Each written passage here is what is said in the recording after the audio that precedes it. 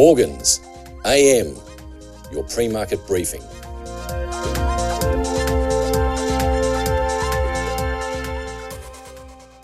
US equity markets rallied, gains accelerating into the close. Dow gained 217 points or 0.6%. Boeing Co was weaker after the Federal Aviation Administration on Saturday ordered the immediate grounding of 737-9 MAX jetliners after an Alaska Airlines plane suffered a blowout that left some damage to its fuselage. Broader S&P 500 rallied 1.4%. Information technology up 2.8%, the standout performer and leading 10 of the 11 primary sectors higher overnight. Consumer discretionary also a strong performer, up 1.8%, buoyed by some strong fourth quarter trading updates from a number of retailers, including Crocs, American Eagle Outfitters and Abercrombie & Fitch. Energy down 1.2%, the only primary sector not to advance. Nasdaq jumped 2.2%. That was the indice's best one-day gain since mid-November. All of the so-called Magnificent Seven large capitalisation tech stocks advanced. Apple was up 2.4%, snapping a 5-session losing streak after the company confirmed that it will begin taking pre-orders for the Vision Pro mixed reality headset on the 19th of January. Those headsets will be available at all US stores and online stores beginning the 2nd of February.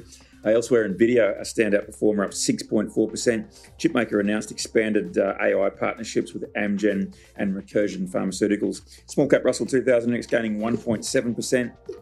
On the economic data front, New York Federal Reserve's December 2023 survey of consumer expectations recorded that inflation expectations declined at the short, medium and longer term horizons.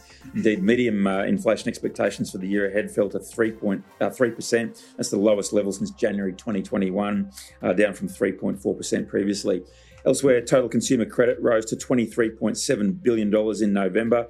It was much stronger than economists forecast for an $8 billion increase. Biggest gain since November 2022, put total consumer credit above $5 trillion for the first time ever. Technology and retail sectors both advancing 1.2% to lead gains on European bourses, lifted the Pan-European Stock 600 index 0.4%. Oil and gas sector, however, down 1.6%. Germany's DAX gained 0.7%. France's CAC up 0.4%.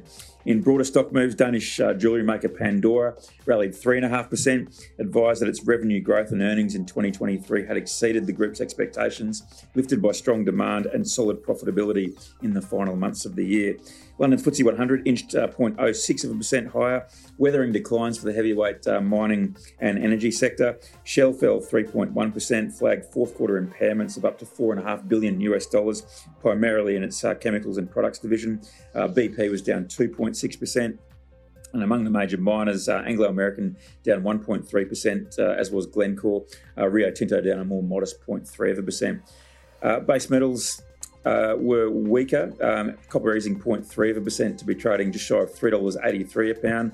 Discount for cash copper contract against the benchmark 3-month contract on the LME hit $107 per metric tonne overnight. That's the highest since September 1992. Nickel down 0.7%, aluminium down 1.6%, and zinc dropped 1.6%. I know Bloomberg was carrying a story that Chinese authorities indicated they may lower the amount of money banks must set aside for reserve to boost lending.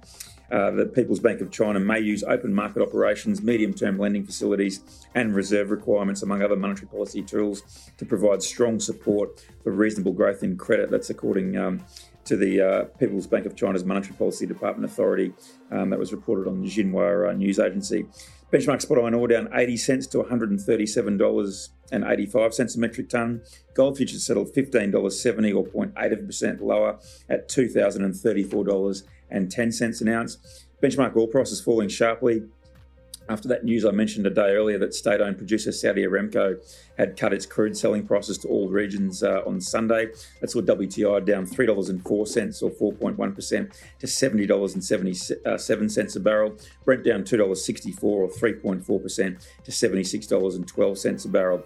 On bond markets, Treasury yields declined for the first time in 3 sessions. Traders pointing to that December New York Fed survey that recorded consumer inflation expectations receded across all time horizons. 10-year Treasury yields down 4 basis points to 4%. 2-year note yield down almost 5 basis points to 4.34%. Aussie dollars buying about 67.2 US cents. Preliminary reading of retail sales for November and preliminary readings of building approvals and private house approvals for November headline today's Australian economic calendar. This is general advice only. and we have not considered your needs or objectives.